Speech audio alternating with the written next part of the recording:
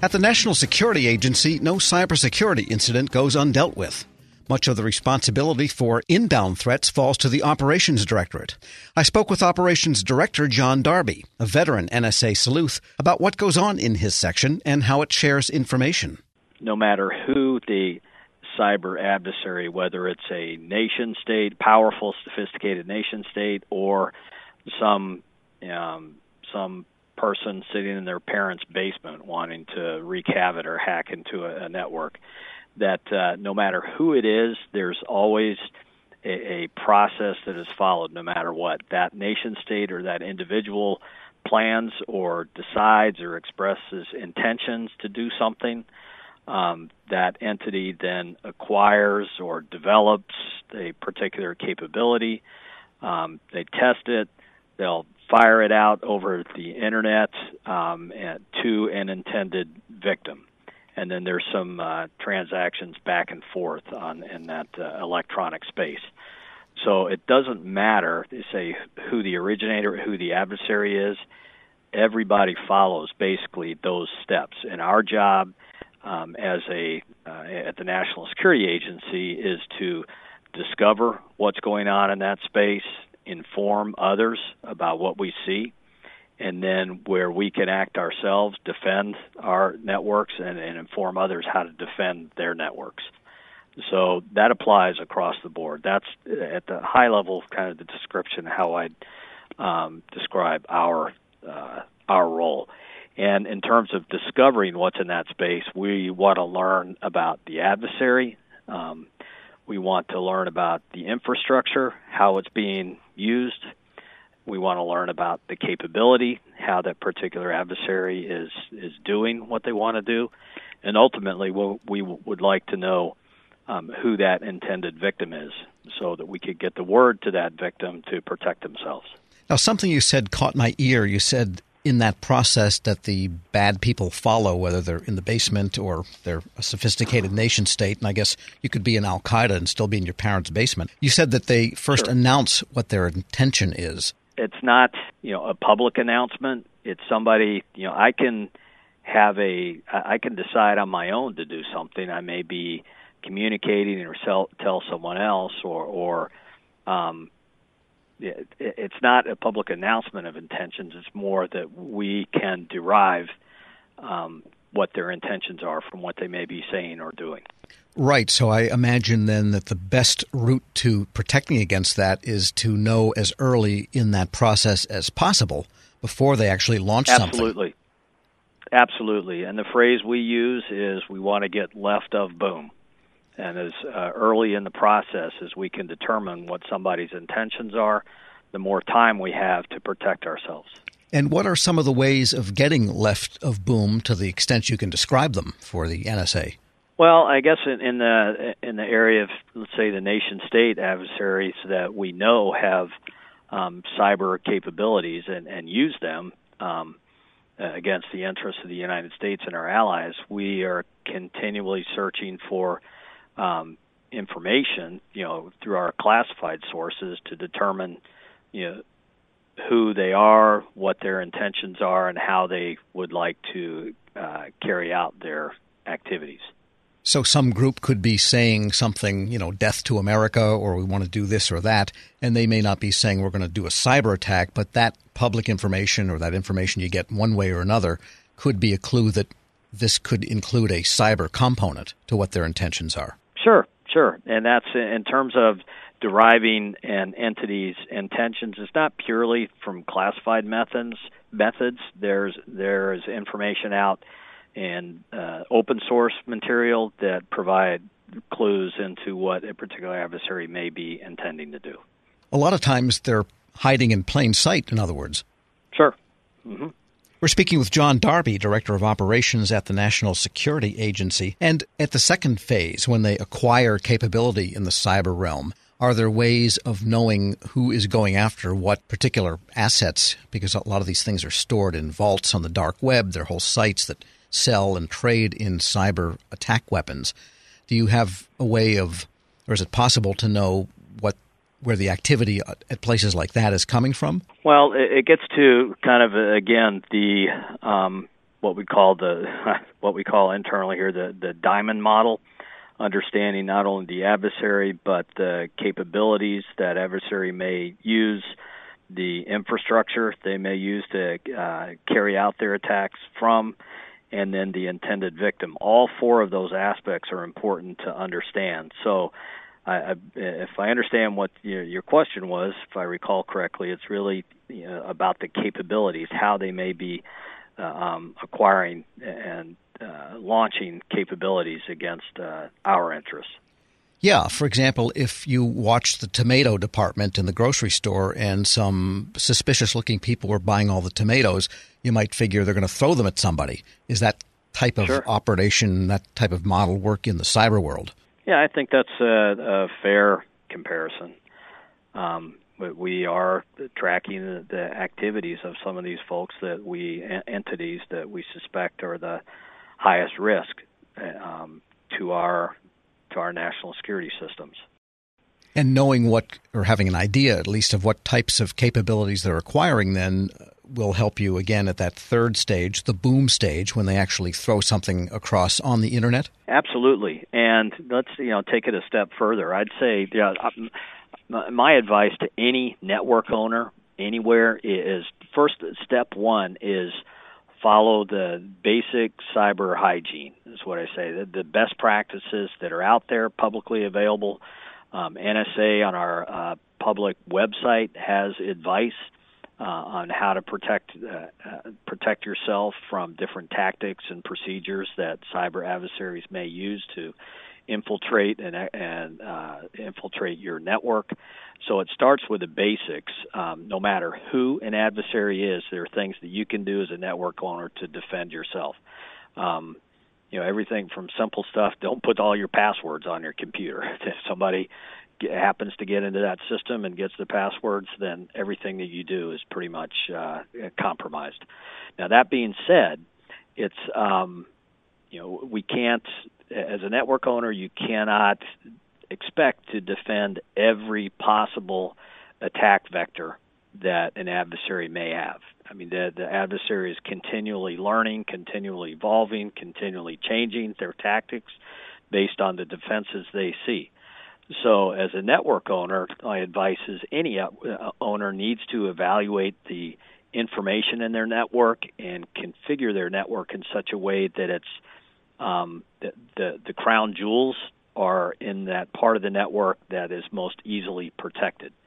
So that's on the one aspect. Now, in terms of what the intelligence that's being produced about an adversary, whether it's from a classified source or an antivirus company or whatever, that information then can help a network owner make a risk decision on how to defend their network or what parts of it they need to worry about most.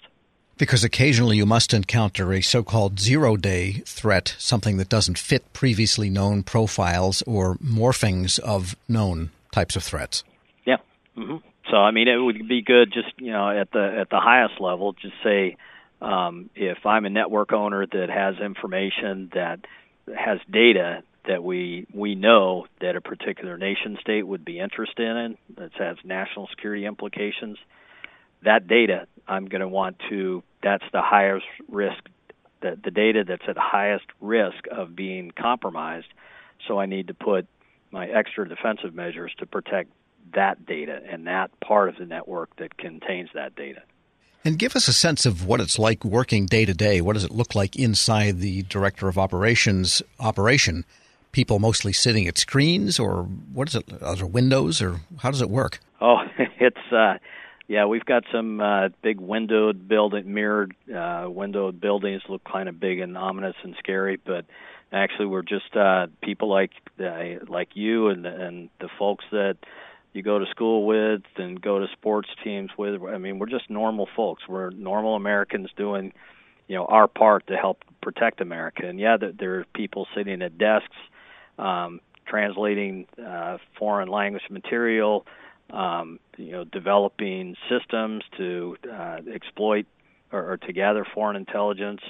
We've got computer scientists, we've got engineers of all types, mathematicians, foreign language experts, geopolitical experts, lawyers, financial analysts. I mean, you name it, this is a big place, and we've got a huge mix of skills being applied on this. And it's not just at Fort Meade. We have people deployed in various places around the world, including out in war zones. So there are people that put their lives, that work for NSA, that are putting their lives at risk far beyond the walls of Fort Meade, Maryland. So it really is so that the cyber and kinetic defenses that the nation has to have do have a convergence. Yeah. I mean, it's our job as an intelligence agent. We live in this electronic communications ecosystem, and then in that electronic communications world in which we live, to derive intelligence that meets the requirements of U.S. national policymakers and decision makers, we also, we understand that space, and we're well positioned to inform defenders on how best to defend themselves from people or entities that are doing just what we're doing to gather foreign intelligence for our country and allies. Okay, let's talk about the information sharing aspects of threat intelligence. What are the basic media by which you do that? Let's say what you discover and share with the rest of the government. It's a combination of things. We can share actual reports. Here's what we know a particular adversary is doing or intends to do. We will also share, through systems, particular technical details to help others in the government and, by extension, the private sector to protect themselves. It basically goes back to that, continuum about intentions, capabilities, the infrastructure, and all the way to the victim. We want to provide an understanding. There's textual descriptions of that, as well as some of the technical data to underpin it. Now, the intelligence community has the eyesight work, which has been going on for quite a number of years now, probably 10, 12 years. Is that the major way in which threat information is shared among the intelligence community? Well, that is the foundational architecture that we use among the intelligence community to share information. That's really the underpinning technical architecture. So the short answer to your question is yes. Well, what's the long answer? What else is around that architecture that provides a sharing type of mechanism? What eyesight brings us is the capability to integrate different sources of information, across the government. I mean, this is particularly important in the cyber realm because lots of different entities have information that, bits of information about the adversary intent, the infrastructure, the intended victims, and bringing that together in one place so that all the different players across the government can see that and evaluate it and understand what it means. That's important. What we need to do in the future is find a better way to integrate and tie in that type of information with private industry. I mean, private industry is doing a lot in the cybersecurity production of cyber threat intelligence and understanding tactics, techniques, and procedures, and they do a good job. And our job in the classified world is to augment what's done in the unclassified world with information that we can only get from our classified sources. Now, I recall, this is a little bit of an aside, a number of years ago, maybe 6, 7 years ago, the CEO of a major encryption company had a hack. And this was a national security event in the sense because of how widely its products were used. And he said that the first place he called was the NSA. And I was wondering, does that happen very often? I'm not prepared to comment about particular intrusions or hacks. I will tell you that we are recognized as the cybersecurity leader in the world. If you talk about we make codes, we break codes. I mean, we are and I may be biased because I've worked here a long time at NSA. I say we're the best in the world at that. Now, the Homeland Security Department on the civilian side has a big role in information sharing, in threat intelligence gathering in the cyber front, and in sharing it with industry. That's, taken a few years to take off, and they've got a ways to go. Describe the sharing regime of threat information between you and the Homeland Security Department. I think, that's a critical relationship we have. We have close relationships with all the main players in the cyber realm, whether it's DHS or FBI or even Cyber Command. And DHS is basically we will provide information, threat intelligence, technical data, and so on to DHS, who often will integrate that with other information and to share that with the private sector. So that's basically the system that's in place now to inform private sector about what the government is seeing in that cyber threat realm. And I asked about industry. Do other federal entities that have their own cyber situations and transportation and all the different realms and domains of the economy, do they ever call you or somehow contact NSA and say, you know what, this is something we're seeing, maybe you haven't yet, or should you take a look at this? Well, we do have different players. The shorter answer is yes. We do have a 24/7 operations center here at the National Security Agency. It's actually a integrated cyber center staffed by both NSA and Cyber Command. We have representatives from different federal agencies in there, whether it's DHS or FBI, State Department soon. So that is where it all comes together. And if we'll get a call from an outside agency about a particular, threat or piece of information they have, our entry point is in this 24/7 center, and then we'll determine at that point what to do with that information. We're speaking with John Darby, Director of Operations at the National Security Agency. And if you can, in a fairly simple way, answer a complex question, and that is, to what degree is all of this information threat intelligence sharing automated? How much requires people sitting around a table from time to time, and how much is in between, say, sending emails or messages and other means about things that are going on? Well, I'd say right now it's a combination of all the above. I think where we need to go in the future is even more automation beyond where we are right now. This is a really tough environment in which to work. I'm an old counterterrorism hand, so I know when we worked in the counterterrorism area, when we detected information of interest to the military, we passed it out, tipped it off to the Special Force Unit or whatever, and somebody acted on that information. If that happened in an hour, that was incredibly fast, and we'd be high-fiving each other and saying, good on us, and, this is all good. In the cyber arena, if it takes an hour, it's an hour too late. So this whole environment, it has to happen at machine speed. As users of cyber services, you and I and everybody we know, we want fast response. If we enter something into the system, we want to see that video now. We want that answer now. And that's the whole ecosystem is geared for speed. Now, that injects a degree of complexity for defending that space because bad stuff or malware can be injected just as fast. And how do we defend ourselves from bad stuff that's injected and maneuvering through that ecosystem quickly?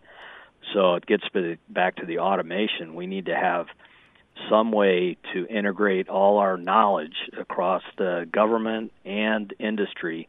What do we know about adversaries, infrastructure, intended victims, tactics, techniques, procedures, and use that information to evaluate incoming data or data running past some kind of sensor to evaluate how bad that is and how we need to react. I don't know if that was a simple answer to your complex question or not. But. Well, it was fairly simple. I think we get the general idea.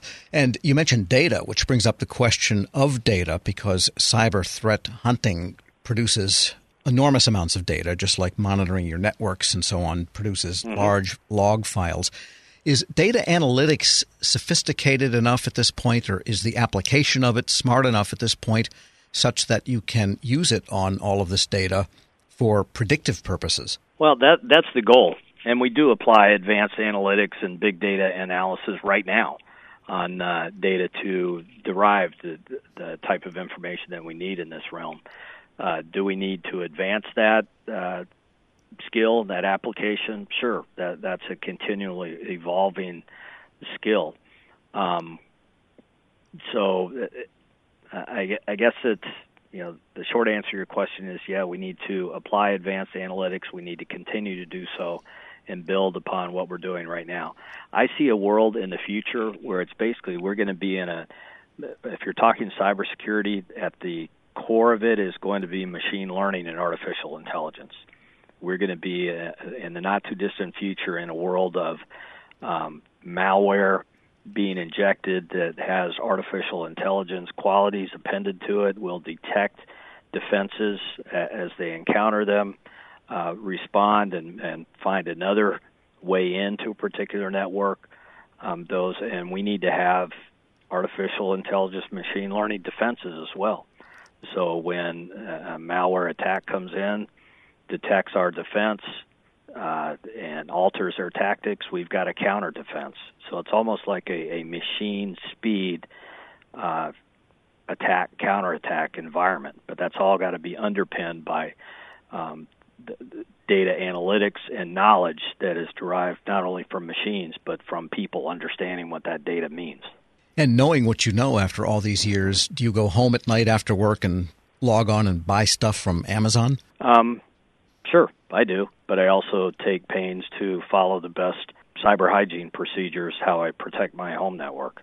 John Darby is Director of Operations at the National Security Agency. Tomorrow, in part 2 of the interview, Darby discusses what it's like working in the big glass building at Fort Meade. We'll post the interview in its entirety. at federalnewsnetwork.com/Federal Drive. Listen to the Federal Drive on demand and on your device at Apple Podcasts or Podcast One. This episode is brought to you by Zelle. Whenever you're sending money through an app or online, it's important to do it safely. Here are a few helpful tips. First, always make sure you know and trust the person you are sending money to. Second, confirm you have entered their contact details correctly. And finally, if you don't trust the person or your recipient is rushing you to send money right away, think twice before sending money through an app or online.